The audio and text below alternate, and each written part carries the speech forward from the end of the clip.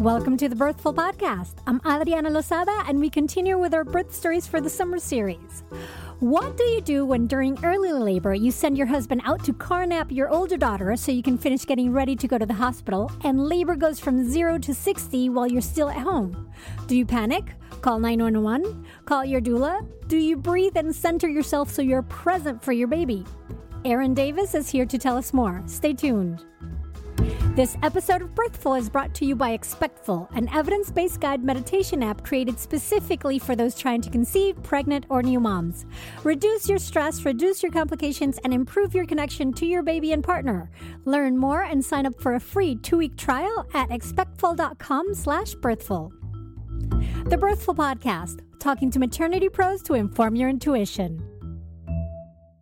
Hello, mighty mamas and mamas-to-be, and mighty dads and dads-to-be. Thank you, as always, for all the love you give the show, the messages you sent me, your support on patreon.com, telling your friends about the show, all of it. I truly love and appreciate it. And if you haven't done it yet, then please consider subscribing and leaving a review in iTunes, even if that's not how you usually listen to the podcast, because that really, truly helps. Thank you, thank you. Oh, also, remember to get your free postpartum plan worksheet at birthful.com to help you, start getting ready for those first few weeks with your newborn. And if you really want to get ready, then consider signing up for my Thrive with Your Newborn postpartum preparation class at birthfulcourses.com. All right, my guest today is Erin Davis, whose birth stories are practically at opposite ends of the spectrum, and I cannot wait for you to hear them. Just a heads up, we didn't have the best phone connection, so there's some places that she cuts out a bit. Just bear with it because the stories are well worth it. Okay, here we go. Welcome, Erin. I am so delighted to have you here on the show today. Thank you for having me, Adriana. This is semi-surreal because I listened to you my whole pregnancy, and I kind of feel like I'm having like a little psychotic conversation with you in my head because I'm not quite sure this is real, but I'm glad it is, and I'm very happy to be here. Yeah. Now the audio's talking back to you now. Right, exactly. It's not just me and the voices. So that's great. I love it. So you have quite the roller coaster of the stories, because it's not just the one. But so let's talk about you, because you have a VBAC story, but let's talk about your first birth a bit. Sure. What was your mindset going into it, and how did you prepare for that? So I think, in hindsight, looking back, I think, wow, I was not nearly as prepared as I needed to be, but I did kind of all the, I think, typical things that first-time parents do in preparing. So we took our kind of baby care basics course, and we took a childbirth preparation course that spanned over, several weeks and once a week for several hours. I took a breastfeeding course as well. That was just actually, it was a one day kind of like 3-4 hour course, just to kind of get familiar with some of the concepts around that. So, we did the typical things. We did the car seat installation, safety course and all of that. So, really we just kind of did the basics.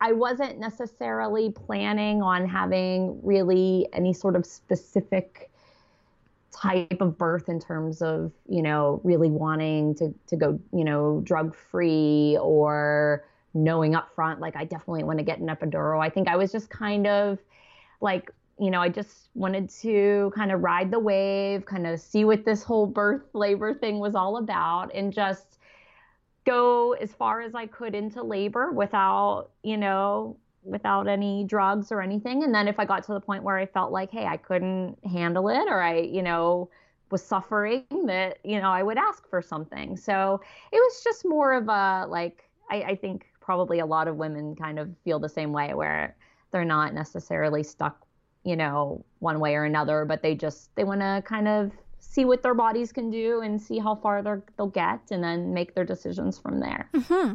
And then so we fast forward to the end of the pregnancy, and surprise, breech. Baby's breech. Yes. Yeah. So I was probably about, I think I was about 35 weeks maybe when we found out that she was breech. But I'll tell you, for quite some time, I was pretty certain she was in the same position and hadn't been moving out of that position, you know. And I actually kind of found out inadvertently by going to a third-party kind of clinic where they do ultrasounds that you can kind of pay for out of pocket.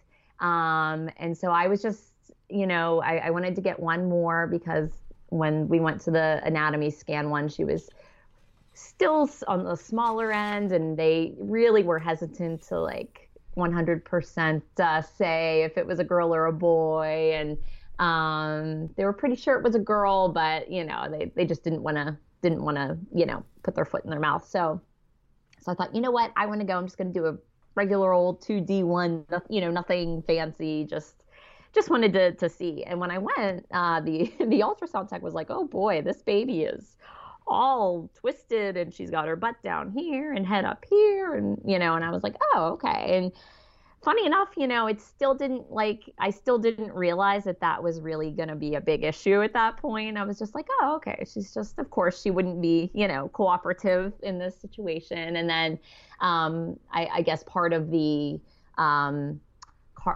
process when you go to a third-party clinic is, I guess they do share the ultrasound information with your care provider, just letting them know, I guess, that you went. And I'm not 100% sure, but I think in this case they did let them know that she was breech. And if not, when I went in to see my care provider at the next visit, I told them that she was breech. And it's funny because a week or two before I had that ultrasound, I had gone in for a prenatal visit and asked them if they could tell what position she was in. And they said, oh, yeah, head is down, butt is up. And so they were under the impression that she wasn't breech. But I think what ended up happening was she was breech, but it was just hard to perhaps tell from just the palpation that she was actually, or, you know, her butt was actually her head, and vice versa. So it was about, you know, I don't know, maybe 36 or 37 weeks, maybe 36 weeks when, I had that conversation with my care provider, and they essentially told me, you know, you need to meet with MFM if we are going to consider trying to, you know, attempt a external cephalic version to try to turn her, you know, externally. And so that was when it kind of hit me like, oh no, this is a problem. Like, this could be a big problem. And I, you know, started then to kind of worry at that point. So.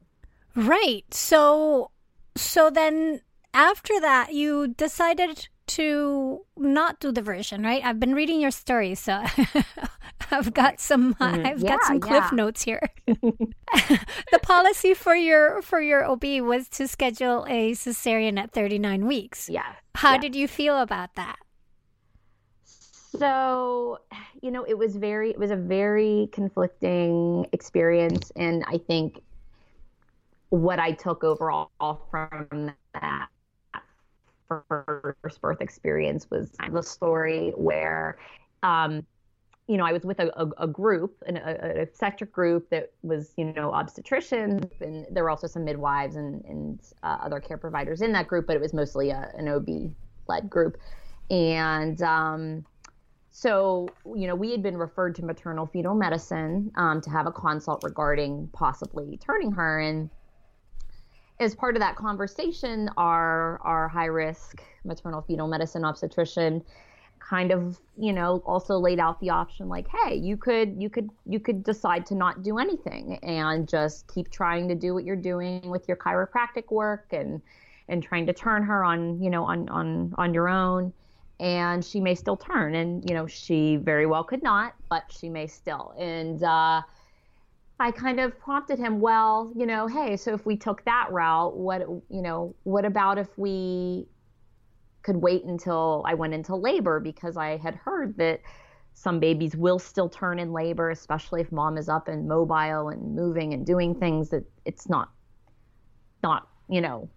really common, but it happens. And, at that time they were kind of, they had a kind of a general estimate. They were thinking my daughter was average or smaller, in terms of size, obviously still within, normal everything. But so I thought, well, hey, maybe she can turn, maybe she does have room in there. So he agreed. He said, yeah, sure. I don't see why that wouldn't, be a possibility of waiting until you're in labor, and kind of said, you just don't want to wait until, the very end, and you don't want to wait till that 5-minute mark. Why don't you come in sooner than that, maybe when you're still earlier in labor, and what we'll do is we'll check the position with ultrasound. If she's turned, great, we'll just let you keep laboring, and if she hasn't, then at that point we'll move forward with a cesarean. And to me that was at that point, that was to me the best option, and what I felt was what I wanted, given all of the circumstances and everything involved. So I felt very supported by that, by that OB. And I, obviously I was very disappointed when I left that appointment. I was still upset and crying, and remember thinking, why me? Why am I part of that? I don't know, 2-3% of women with breech babies at term. Like someone who, I was not afraid of labor. I was just kind of really interested in kind of learning what it was all about and seeing for myself. But anyways, I felt like that at least was kind of the best kind of middle of the road option at that point. So after I had that consult, then I went back, I don't know, within maybe a few days or a week for my other just follow-up prenatal appointment with another OB from the group. And she had received a copy of, the letter, just kind of highlighting our conversation with the MFM OB, and he had mentioned in there that we decided not to do the version, but we would like to await labor, and that's what we're going to do.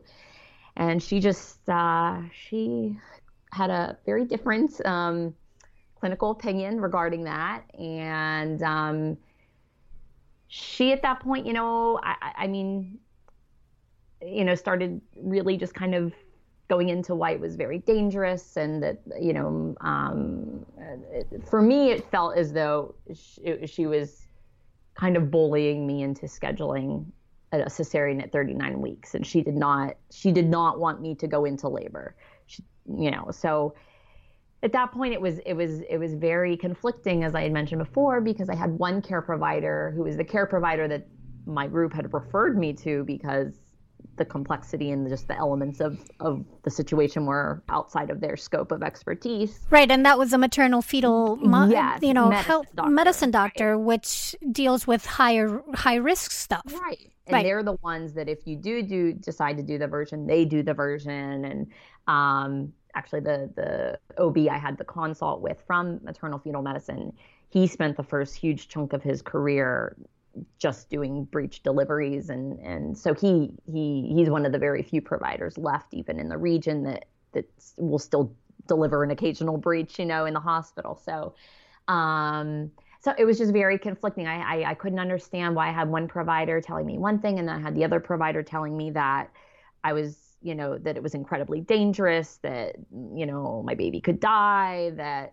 if I didn't schedule a C-section, she was gonna have me sign a form saying that if something bad happens to my baby, that it's not her fault, and that essentially, she's going to put a note in my record about all that. It was very, like, I just felt very cornered and kind of bullied, and I felt like there was no discussion of the benefits of maybe waiting, for labor for the baby or for me, or it was just no, that's not good, that's bad, you can't do that, that's and if you do that, then I wash my hands of the situation. So it was very unnerving. So I kind of left that feeling very very torn and very bullied. And I definitely, from that kind of from that experience, I remember thinking after when I was pregnant with my second child, thinking, wow, I wish I really had had a doula at that point, because luckily I had my husband to kind of bounce things off of and talk to him. And, that didn't leave a good, taste in his mouth either. But also he's not someone who's working in birth and could really kind of, say whether or not, the SOB was right about how dangerous it could be or not. So because of me being so torn and not really understanding kind of which clinical opinion was right, I ended up actually going back to the maternal fetal medicine doctor, because we had a good conversation with him, and I really respected him and I liked him. We had a good conversation, and I kind of told him, look, like, this is what was said, and now I'm being told this, and I just don't really know what to believe. Like, is there anything that you can add to this? And he was very supportive and essentially saying, look, there's here's the research, here are the numbers. There's no reason that you cannot go into labor. And as we discussed, we just, you don't want to wait till the very end. You want to come in, earlier in labor. And other than that, though, I mean, you're not at any higher risk for any other complication than a woman with a head down baby without any other prior, obstetrical history. So obstetric history. That's a really, it is a very tricky situation to be put into, because you have these conflicting, and it speaks to the importance of the care provider and how supportive they are to different things, and your connections with them. And, you may not have had a doula, but the fact that you felt comfortable to go back to the MFM and talk to him about, like, listen, what's up, what's down here, and have somebody show you clear evidence and numbers so that you could make your informed choice and decide what was best for your situation and what risk you were willing to take. Right. I think that's something that can't be stressed enough. I want people to hear this, because it's huge. It's huge for people to know that it's not all black and white.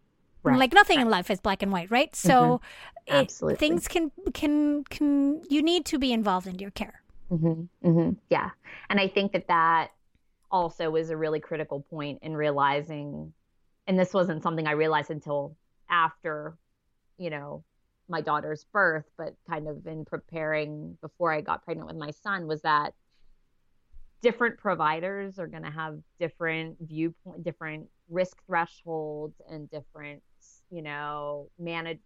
clinical viewpoints and management styles, and what to them is risky to one may not be risky to the other. And that was something that I hadn't really thought of in the middle of all of this, but that I realized later. That's why it's so important, you kind of have a good idea going into pregnancy what your provider's all about and what their stance is on things, because that's going to guide kind of which way you may ultimately end up going or getting led down certain paths. So what ended up happening then? What did you do?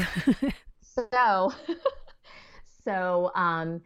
finally, I went back to this doctor, and he wrote me a very lengthy email with lots of references and such. And he essentially said, you can take this back to your OB and show it to her. I don't care. Like, there's no, he was very like, I am with you. Like, what she said is not true. So, my OB, from my group ended up backing off. She did not have me sign any against medical advice waivers or anything of that nature. And at that point, I still wanted to wait for labor. There was still a little kind of like tugging on my end and their end as far as when they wanted me to schedule a cesarean section in case, she didn't come by a certain time. And, I wanted to wait to 42, and they wanted me to wait till, 40 in a few days. And so we ended up scheduling a C-section for 40 weeks and 6 days if she hadn't come by then. And in the meantime, I was like, all right, okay, baby, we got to get this show on the road. Like, I, was really didn't want to just show up and have surgery and have her be born. I mean, and not that there's anything wrong with that, but for me personally, that was just, I felt like I put all this prep, I put all this energy, all this emotion into this pregnancy and watching what I ate and exercising and just all this stuff. I felt like this can't just be like, I didn't just go through all that. And now it's just, okay, you're just going to show up and have a baby on a scheduled date. So I was kind of starting thinking, all right, I'm going to try to see if I can like get labor going. So it would have been my maybe 39 weeks and like 6 days appointment. I might be off by a day or two. I went and had another checkup, and the baby still hadn't come, of course. So I saw actually one of the PAs from our group, and I really had liked her a lot, and we had a really good relationship, and she really felt for me that the baby was breech and could really just sense my disappointment in that. And so when I went in with her, I had her do a vaginal exam, and she said, "Oh boy," she's like, "you are 3 centimeters and you're like 80% effaced, and that baby is so low." And she really was like, "Oh, if she was just head down, this would be fantastic." And I thought, "Oh yeah." And so I decided, you know what? I'm going to ask her. I had heard about membrane sweeping, and sometimes it worked, sometimes it didn't. If your body was ready, it was ready. And I said, so, hey, I was like, do you think you could do a membrane sweep? Like, maybe it won't work, but I was just, willing to try anything at this point that was, safe and within the realm of normal. So she said, yeah, sure, I could do a membrane sweep. So I asked for the sweep, and definitely was not comfortable, but she did it, and I left, and we just, we had a, appointment for the next few days if, the baby wasn't there. And so I went home. That was a Friday, and I felt, crampy and just kind of like, like period crampy, like not really comfortable. And then I went on a really long walk after that for a couple of hours that night. And then by Sunday, I woke up in the very early hours of the morning, about 3:30, and I woke up because I felt this like ping, of pain, and I thought, oh, this might be labor. What if it is? And even though I know now you're supposed to try to sleep, through that if you can, I was like up and at it, and I was like, oh, I was too excited. So. Well, it was a long time coming, right? Yes. You've been working hard for this, yeah. Yeah, I thought maybe that sweep worked. Maybe it worked, and I think I was ready, and I think it did kind of help to send things on the way. So then I woke up. I had this ping, and I thought, okay, I'm going to get up and start taking my time and doing stuff. And then, they were just very light, and they were coming every now and then. And I told my husband, you know what, just keep sleeping. Like, this is like super early. I'm just going to start getting some things together and take my time. So got up and got put some makeup on, and really important thing you do.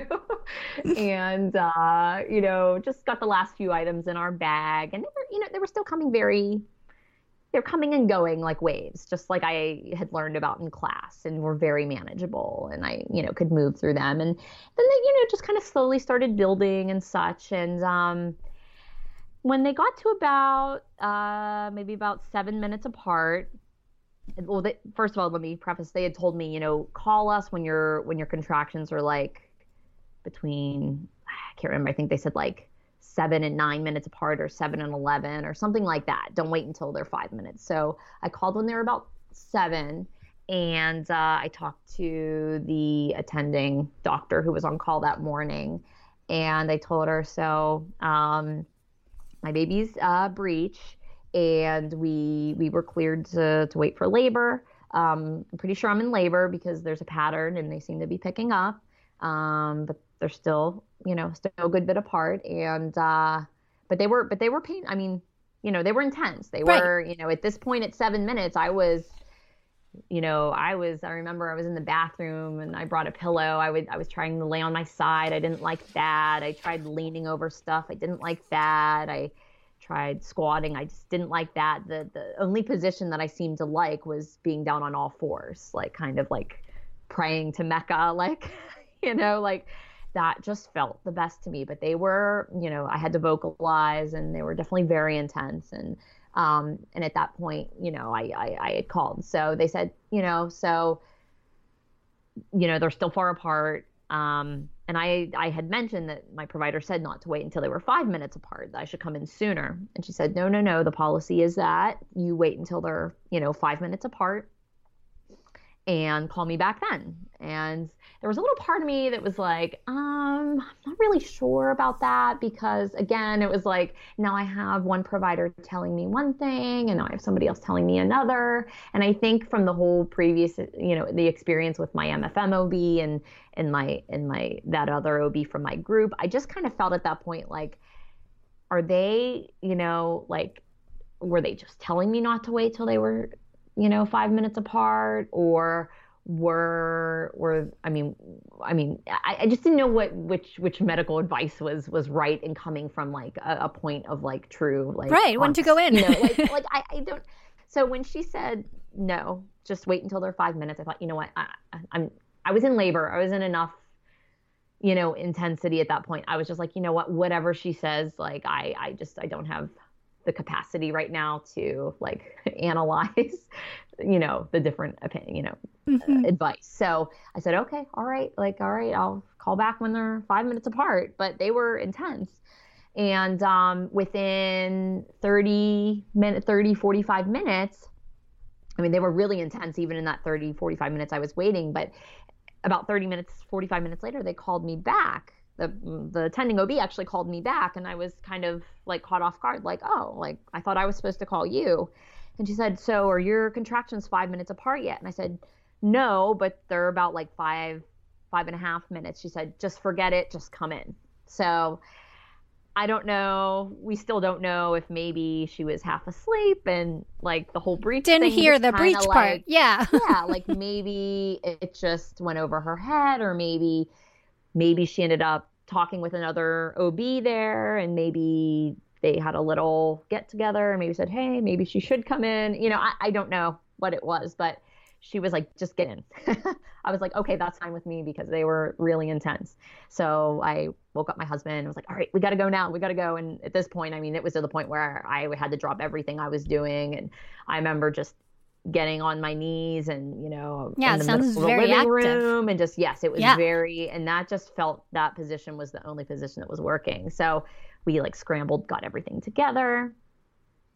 We got to the hospital about 7 a.m. So my labor started about 3:30, got to the hospital at 7, checked in, at the desk there. And they brought me in. And I said, the first thing I told her was, so my baby is breech, so we need to check the position. And I could kind of tell they were already like, she's breech? Like, why are you in labor? Like, you were supposed to be here 39 weeks. That was kind of the feeling, So I got in there, and the other OB, there was an attending OB there. He came in, he was very nice, and he did a cervical check. And he just screams out, she's an 8.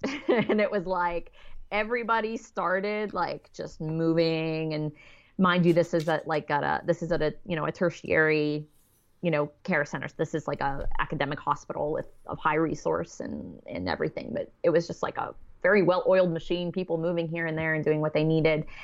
And honestly, I wasn't afraid. The labor was just too intense at that point to really like, care about anything else. Yeah, you were an 8. You were like in transition almost. Yes. Yeah. And a cervical check when you're an 8 is not fun. I was like, oh my God, that was worse than the contraction.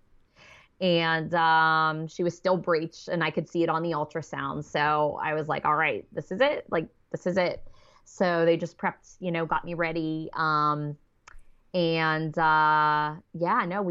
went into the OR, and ironically enough, the doctor that ended up doing my C-section, who met me there, was the OB who had previously tried to talk me out of going into labor. and was very, very adamant against that. So when she saw me, it was funny. It was almost, I mean, she didn't say anything, but the look on her face was a "I told you so" kind of look. Like, and at that point, I was kind of like, you know what? I don't need the judgment, like. Plus, also, you're it's there. Not my fault you're there. Baby's, coming. It's the right time. Yeah. I don't know. Absolutely. And I had called, I called ahead and asked to come in. I asked about coming in sooner. And ironically enough, they're the ones that told me to stay home. And so luckily they did call me back and everything was okay. But anyways. So they didn't have time to check me again, obviously, because of time. But the OB suspected I was about 9 or 10 centimeters at that point. So no, I mean, I got my spinal, which was very hard to get through a very intense contraction when you're in transition. It was like that was again probably one of the worst parts of it. But luckily, I didn't have any reactions to the spinal or the anesthesia, and everyone in the room was very kind. And I do remember, my husband came in and was scrubbed up and he was sitting next to me. And it was like maybe 15 minutes, 10, maybe less. I don't know. And my daughter was out and she let out a very loud scream. So, I knew she was great. And, the procedure itself was very straightforward and respectful. And the OB made sure to check my uterus for any sort of anomalies in terms of shape, because a lot of, I guess, breech babies end up breech because of a different kind of shape to the uterus. And luckily I didn't have any of that. So hopefully that meant that I shouldn't find myself in the same boat again. And no, I mean, they kind of wrapped her up and brought her over to us and they took pictures for us. And yeah, so it was, the surgery itself was very straightforward, and she was very healthy with Apgar scars of 9 and 9. And yeah, it was great. I mean, I was just very happy to kind of have her in my arms, and I was very relieved. When she was born and I heard that first cry, I remember just sobbing on the operating table. And I think it was just because it was like, obviously I was so like excited to hear her and I knew she was here, but it was like this just like release of like, this is finally over. Like the mental and the emotional kind of like exhaustion of like feeling like the fighting and the going in the back and forth and like having to compromise, and like just all of that was just so draining the last few weeks of pregnancy that I just felt like, thank goodness it's over. Like I can put this behind me and just move on and enjoy her. And yeah, big relief. And you had your beautiful baby with you. That's fabulous. We're going to take a quick break, but when we come back, we are going to then jump right into your VBAC story, which has a special twist. We'll be right back. Hey, Mighty Ones. It is not uncommon for stress levels to go up while you're pregnant.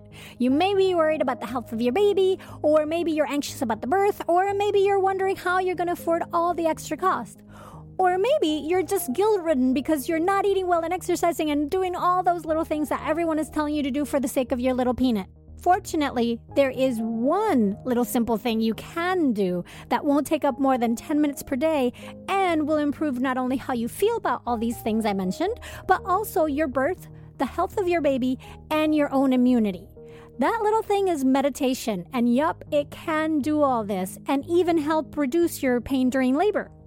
Don't know where to start? Easy peasy. Check out Expectful, an evidence-based guide meditation app created specifically for new, soon-to-be, or expectant moms.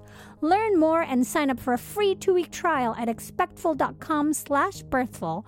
And don't forget to add the /birthful part so they know who sent you. And we're back. And so, Erin, you went through all this, and you did...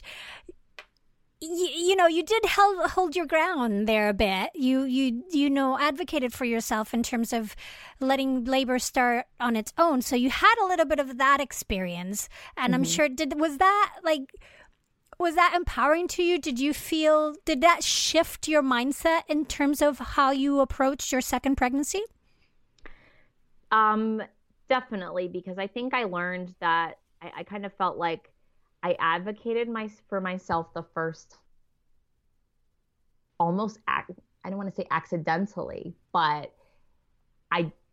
without having the support or really like a lot of input from a lot of other people, there was just kind of this intuition to just advocate, I feel like by chance asked these questions and kind of did that. So I knew that was the right thing to do. And I knew, all right, I need to make sure I do that the second time around, especially actually have VBACs. I knew, okay, I need that and I need more. So I definitely took that in with me to my second birth. Mm. Yeah, very cool. So, and you did a lot of preparation to now the second time around, you did have a different idea of what you wanted out of the birth. Yes. I had done just a ton of, reading and watching movies and videos, and just I tried to just absorb as much as I could before I was actually even pregnant. So I felt like I kind of had a head start. And then while I was pregnant, obviously I just continued, kind of the self-education in that sense. But so I one of the first things I did was I switched providers. So I still was within the same hospital, but I switched to a group of midwives. So I left my obstetrician group. And the way it worked was they had a partner OB group. If there was anything that happened during the pregnancy that would risk me out, then I would see them instead. But so changed providers. I had a much more specific and clear vision of what I wanted. So my goal was to go for a non-medicated birth. And because I knew that would probably give me the best chance at having a vaginal birth by trying to go as natural as possible and avoid as many interventions as possible. So that's essentially what I was on board for. So I just and so went with it and thought, you know what, unless something pops up, that'll be the road. Right. So as the due date approached, were there any different specifications and considerations that you needed to take into account, or that the midwives were telling you to take into account as that due date approached because you were attempting a VBAC?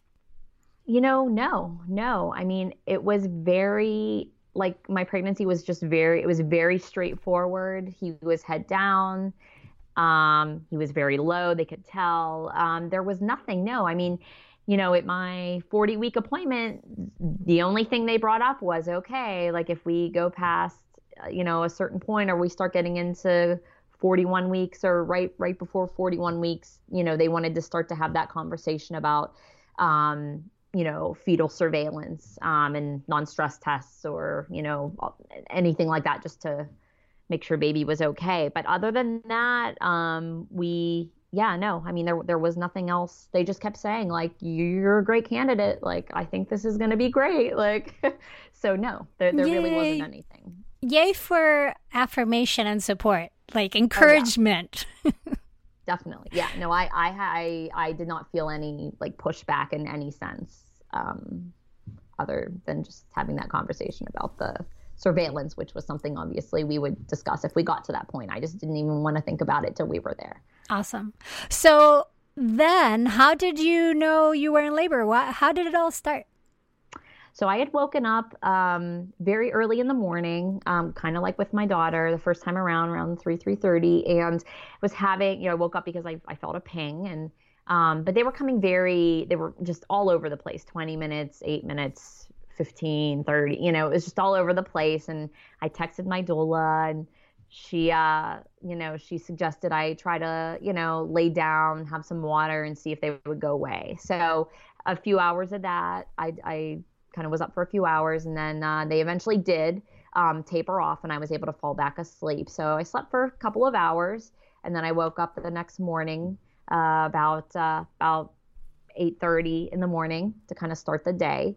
And shortly after I woke up, they kind of started to start up again. Again, they were very spaced out, like every 30 minutes or so. So I called my doula in the morning, and we just had like a little touch base about like what had happened last night. So I had been having the pre-labor, but my doula said, this could go on for a couple days. We just don't really know. So, so we just decided we're just going to go about our day.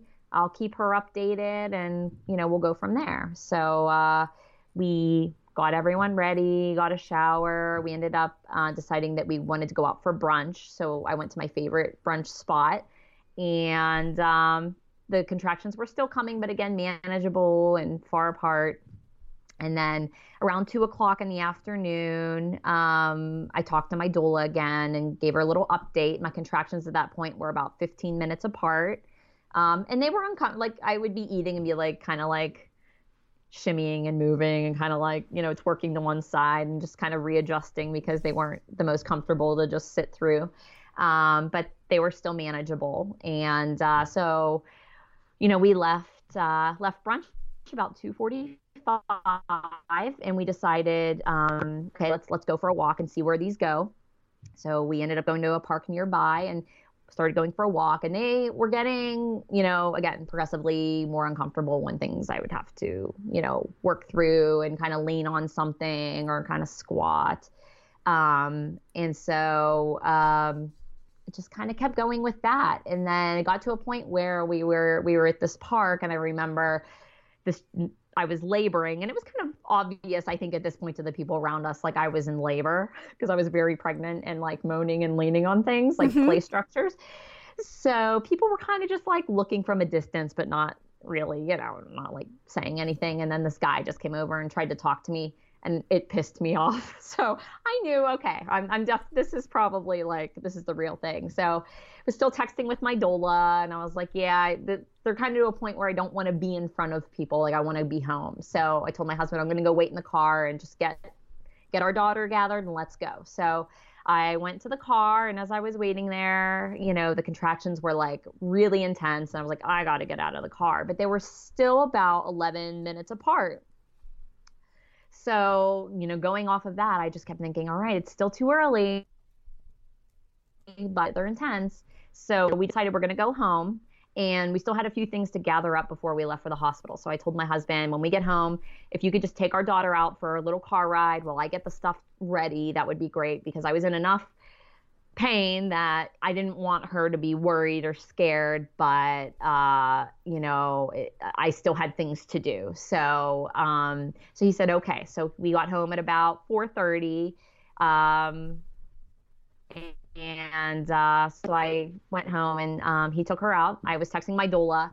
About maybe closer to 5, I was really feeling like the contractions were really intense. And I think I realize now that was probably when I was in transition, because at that point I remember thinking I couldn't text with my doula anymore. I had to call her. I just couldn't be bothered with texting. So she said, okay, you know what, you might want to call people to come get your daughter and like get ready to like really get things on the road and leave here. So I said, okay. So, I kind of like was like, okay, I got to get this all ready. And I decided I would do a little bit of last minute just meditation before calling everyone on site to like get ready to go. And I had a couple just really intense contractions. And then finally at about 5:27, I had a monster contraction, and I felt like a little trickle of water. And then I just felt a huge gush, and I thought, oh my God, everything we thought like we're like, this won't happen, or we don't want this to happen, is happening. So, my water broke, and I, almost immedately he was like crowning. And I remember the intensity was just so, it was so intense. It's the only word I can use. Yeah. It was just very intense. Not even painful, but just intense. So I kind of guided myself down to the floor of the living room. And I remember thinking that the most comfortable position at that point was laying on my side, kind of like with my left leg bent up and just kind of leaning on my right elbow and kind of propping myself up. That just seemed to take the edge off of the intensity. But at that point, really, it was just, everything was intense. Baby's crowning. I mean, come on. Right. Yeah. I was like, oh boy. So somehow my cell phone was right near me, and I just grabbed it, immediately called my doula.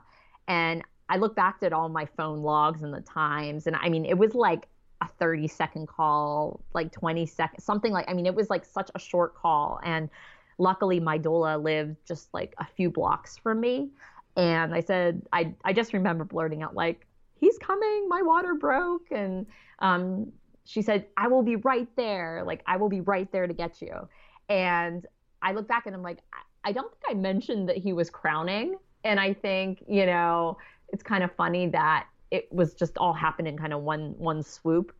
So I think in her head, she thought, okay, yeah, I'm gonna come on the way. I'm gonna get you to the hospital. You know, we're gonna go now. We don't not have time to wait. So at all this, where's your husband? So he's out with my daughter, driving her around. And so the next person I called was my husband, and I think I called him actually a couple of times, and he didn't pick up.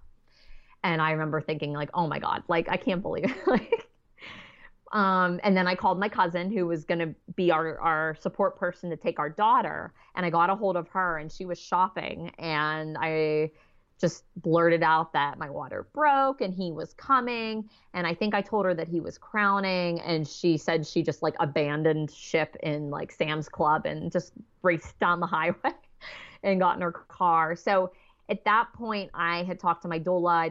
I hadn't talked to my husband. I talked to my cousin, so I knew my doula and cousin were on the way. I tried my husband again, but again, he didn't pick up. And so he didn't really know what was going on. And then I can't remember exactly at what point, but then I just felt my body starting to push. Just like, it sounds really horrible to compare it to this, but it's kind of like when you're throwing up and you just feel like you don't have control of your body. Like you couldn't stop it even if you wanted to. My body was just starting to push.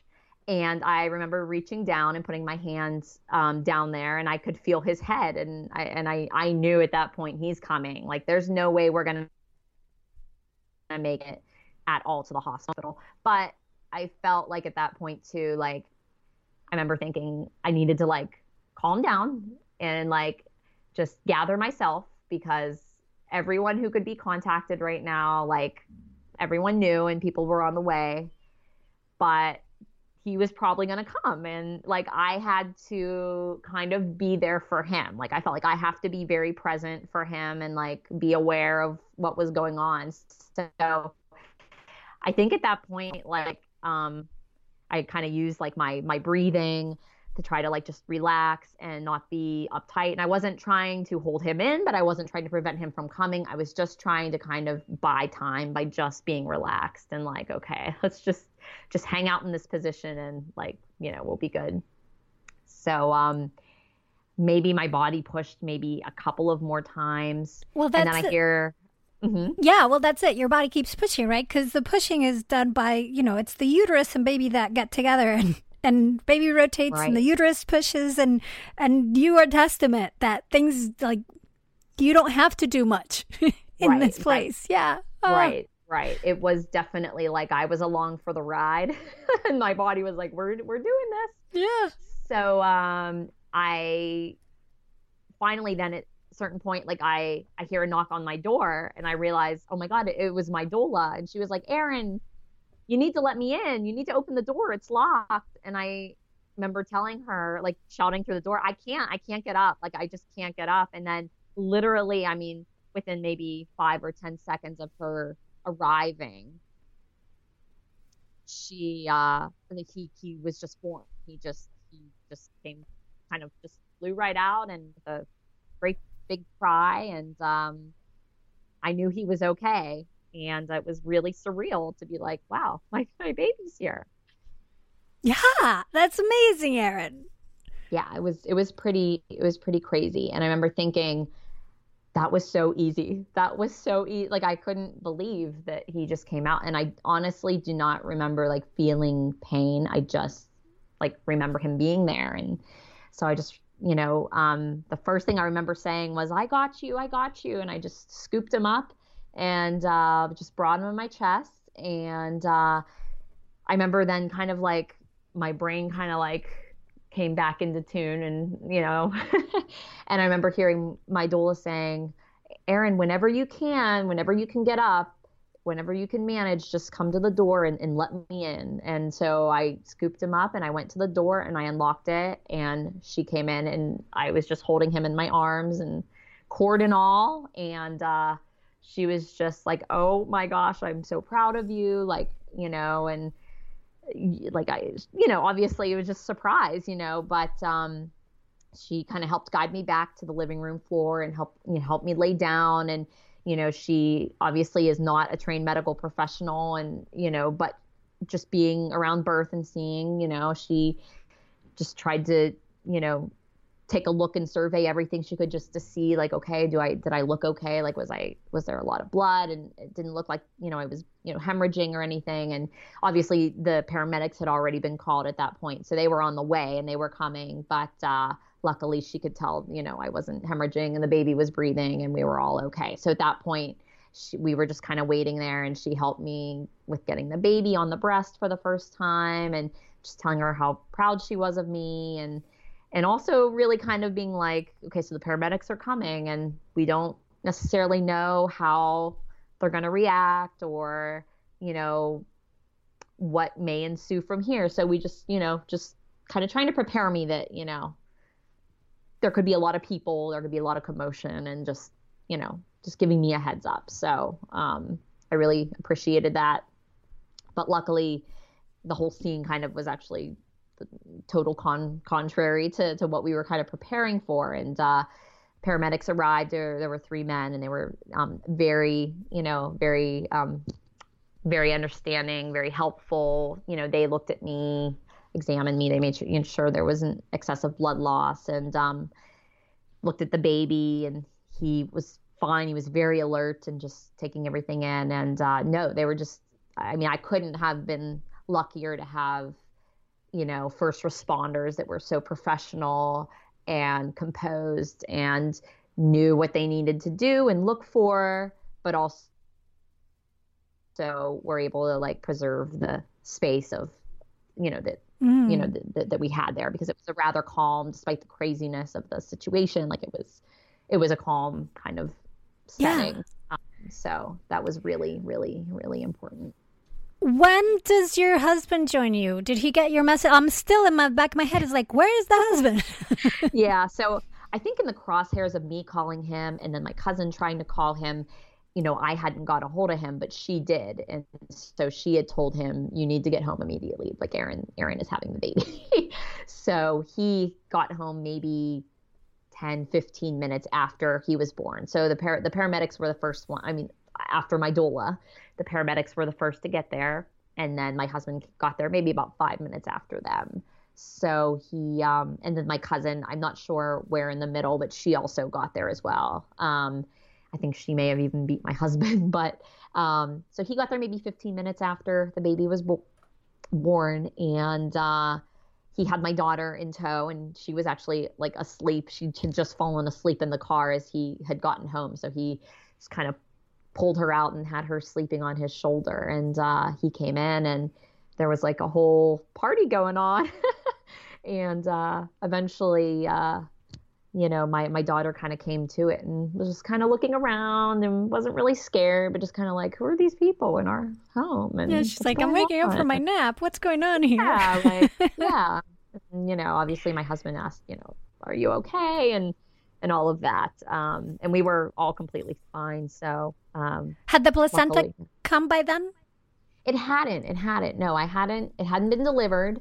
But there wasn't any excessive blood loss. So, we were okay. So they got me loaded, kind of all got me on a gurney, got the baby, got him actually in his car seat and, took me down, the stairs, of our apartment complex. We got in the ambulance. And once I got in the ambulance, I was starting to have those after pains, feeling like, okay. And I knew like, oh, that's the placenta.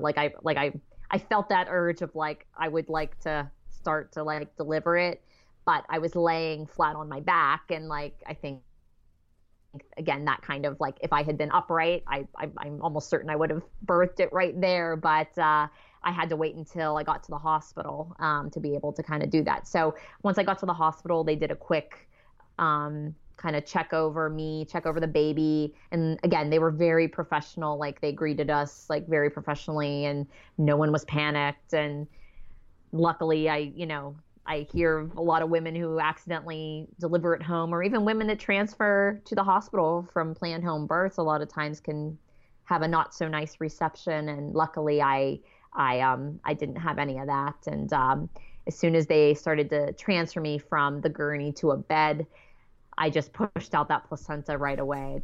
And that was when I really felt like, okay, I'm really done. That was the biggest relief.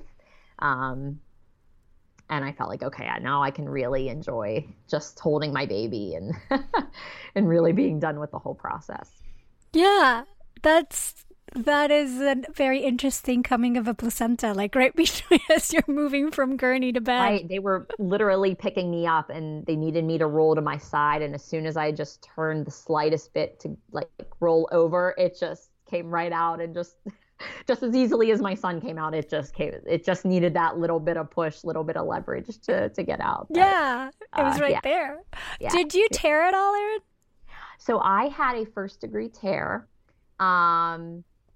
And it's so funny because I specifically remember like your podcast that you had done with Rachel Reed on protecting the perineum and about, directed pushing and how try not to have that to prevent tearing. And also I remember specifically about like positions for pushing and then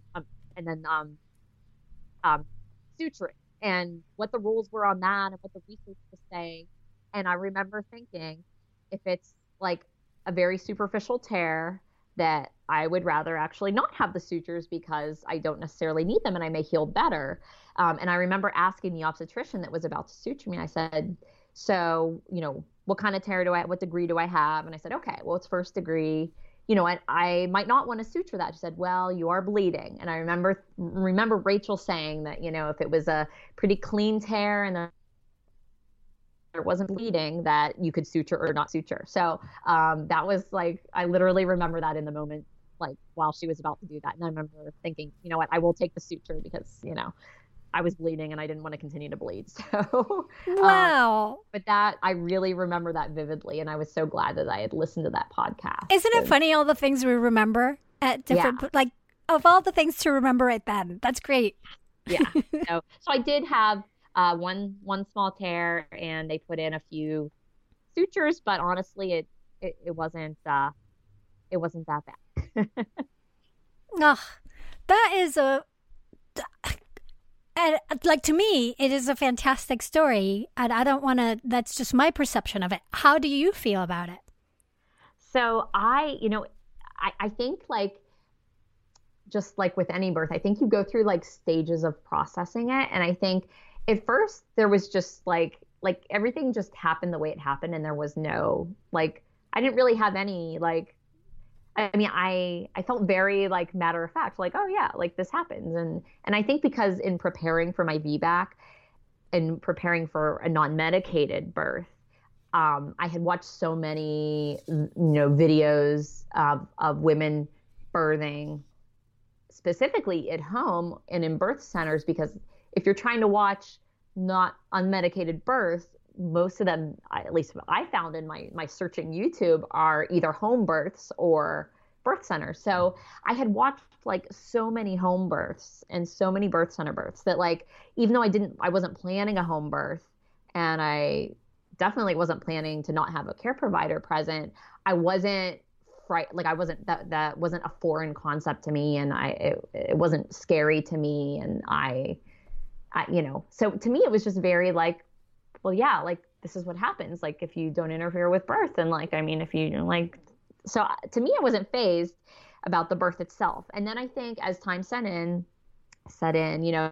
there were some feelings of like the disappointment that like my husband wasn't there, and even though I had asked my doula to cut my baby's cord whenever it was time to cut his cord after his blood had all transferred. And I was totally like happy to have her do that because the paramedic was about to do it. And I said, no, can my doula do it? I still was sad that he wasn't there because I felt like I had experienced this like crazy phenomenon and like crazy, like awesome experience. And he wasn't even there. So there was there was some sadness about that. And then I think there's always just that, a little bit of that mourning of like your vision of like what you thought would happen at every junction. And, you know, I'm going to have this happen like this, and I'm going to do that. And to have that not happen, even if it turns out, you know, great and well and everyone's good, you still, I think, have a little bit of that like disappointment, like it didn't go exactly how you wanted. So so there was, you know, some phase of that. And then I think since then it's really turned into like a real embrace of like, this isn't the story that I thought I would be telling, but it's my story. And it was a really empowering story, I think. And I always like get teary eyed and like cry when I think about like, I was the first one to like put hands on my baby, and like I brought him to me. And even with my plan to give birth in the hospital, I had that on my birth plan. Like I wanted to deliver him and like bring him to me. And like I just felt like that was very healing to me, because I feel like with my daughter it was kind of the antithesis and antithesis. Yeah, antithesis. Of that, yeah, you know? yeah. Like I went from like having the most surgical birth you could have to having like the least, you know, the least like in, you know, surgical birth, or, you know, birth with assistance that you could have. And it just felt really empowering to know that like him and I kind of went on this journey, and like, you know, like I brought him to me, and, you know, it's yeah. And it just, so it's really kind of gone through this metamorphosis of like you owning your story, and, you know, owning the parts that didn't go the way that they went. But then, you know, I looked afterward at my birth plan and what I had actually put on, which is funny because then I actually didn't never end up actually using it or giving it to anyone. But I kind of looked at it and was like, I pretty much got everything on my birth plan that I wanted, you know? And so there was kind of that, like, in a weird way, the universe aligned and kind of gave me everything that I wanted in a different way. So, you know, I kind of came to acceptance with that. So yeah, it's been really great. Yeah. Yeah. And I think you make a great point of that is a very unique situation where you know, you were the only one who touched your baby and brought him to you, and having no intervention at any point in that moment of the actual baby being born is so unusual. I think pretty much the only way that happens is in this case, like an unassisted situation where you are the only one there. Yeah, definitely. It's yeah.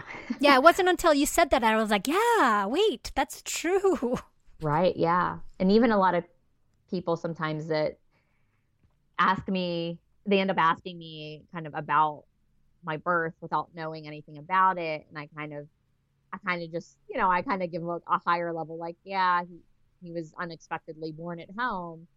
They just kind of assume that somebody else was there, like my husband was there, or somebody was there. But I guess when I kind of clarify, like, no, it was just me, then that's when they really are like, wow, like that's really rare that you're actually all.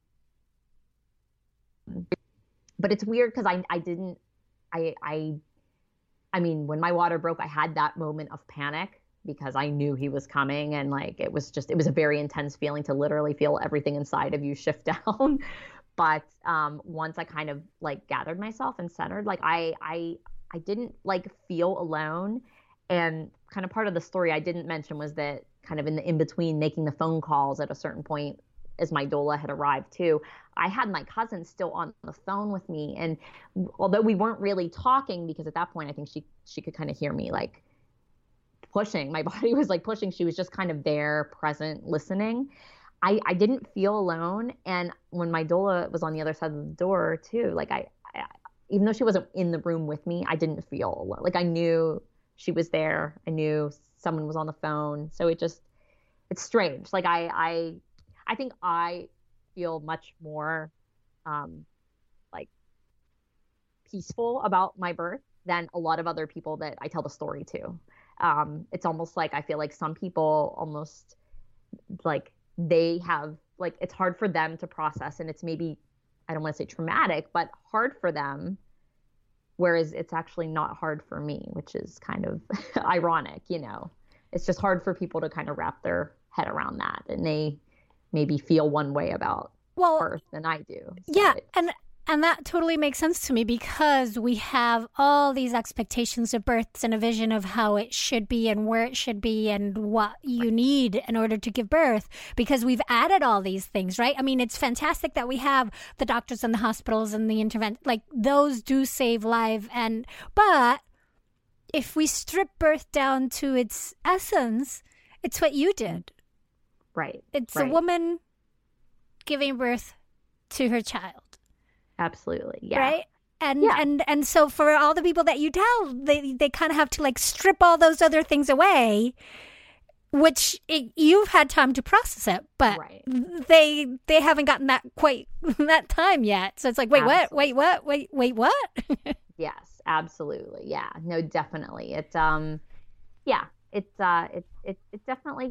it's that was a really interesting twist that I didn't expect, that like you can feel one way about your birth story and other people can feel like very different about to them. So yeah, that's been interesting. But I think the most important thing is how you feel. Like, do you, you know, I felt like it was a great birth, and I have, you know, I feel very positive about it. And I think the gift of my first experience, even though it ended in a C-section, was just going into labor with my daughter. I never had that feeling of like my body is broken and my body doesn't work, and will it know how to go into labor, and will I know what a contraction feels like? And like I never had any of that doubt. You know, I knew my body could go into labor. I knew that it could efficiently, you know, labor. And so I think that was like a gift in disguise that birth gave me, that I didn't realize until I was pregnant with my son. And I think that that's a really important thing that I think a lot of women, maybe, you know, even if you know you're going to end up having a C-section because you have a breech baby, maybe that's something that, you know, maybe that's something that your provider might think, hey, well, maybe it is good. Because I think it sets you up, like if you are having more babies, like you don't go in with the mindset of feeling like there's something wrong with you, or like I was that 3%, like there's got to be something wrong with me that my baby couldn't get head down, or, you know. So I think, you know, every birth story has something to share and contributes to the next one. And I wouldn't have done all the work that I did if I didn't have the experiences from the first one, even the negative experiences with my OB. So it's funny how all that brings together. If you are, you know, and I think it does take a specific willingness to process it and look at it that way, and then go and see what are the highlights, what are the things, the positives about the story that I can then transfer to the rest of my experiences. And that's huge that you were able to do that. Like, that also is great preparation. Mm-hmm. Definitely. Yeah. And part of the preparing was just, you know, like I got like my surgical report from my C-section, and like I wanted to see what exactly was in there, and, you know, and just having the information,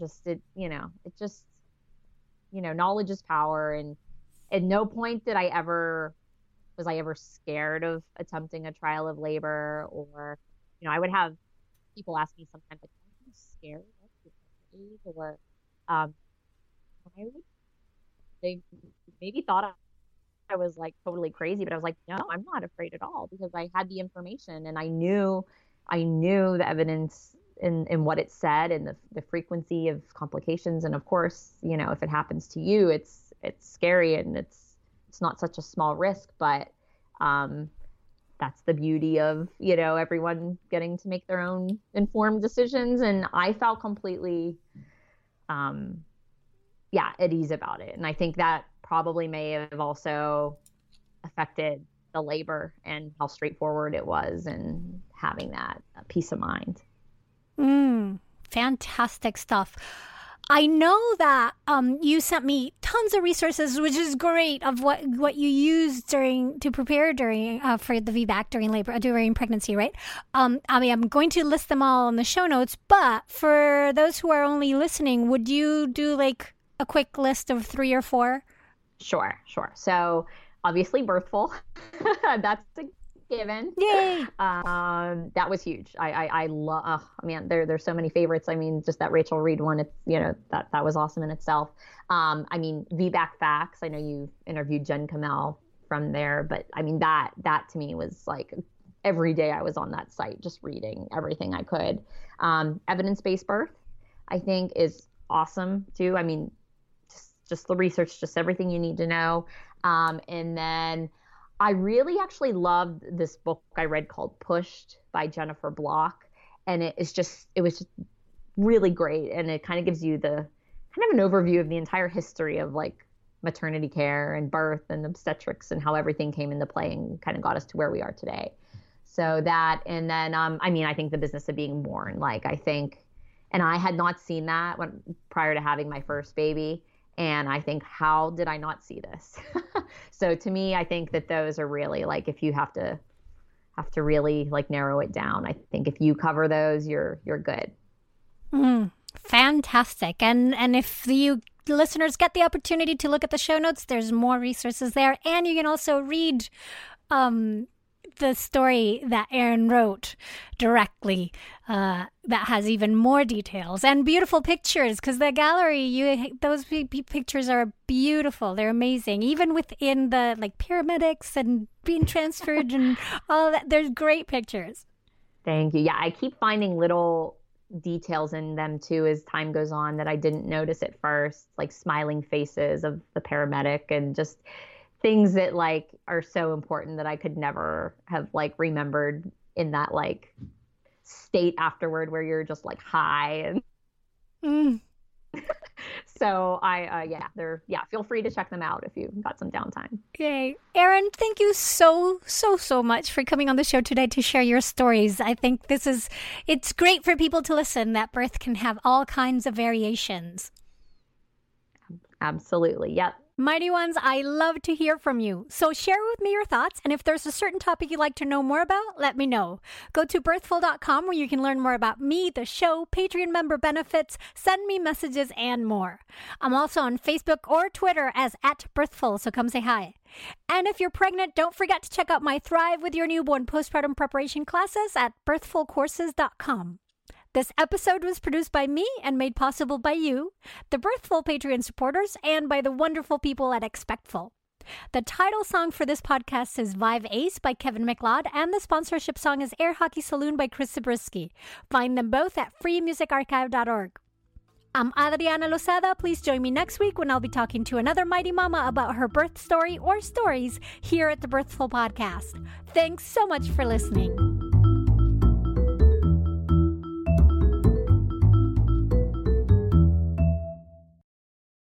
Hey, Mighty One. Did you know that if you started listening to one Birthful episode per day at the start of your pregnancy, your baby would be about 3 months old before you got through all of them? That is so much Birthful. So to ease us into the summer and to help you catch up on your listening, we're going back to releasing 1 episode per week instead of 2. Now you know.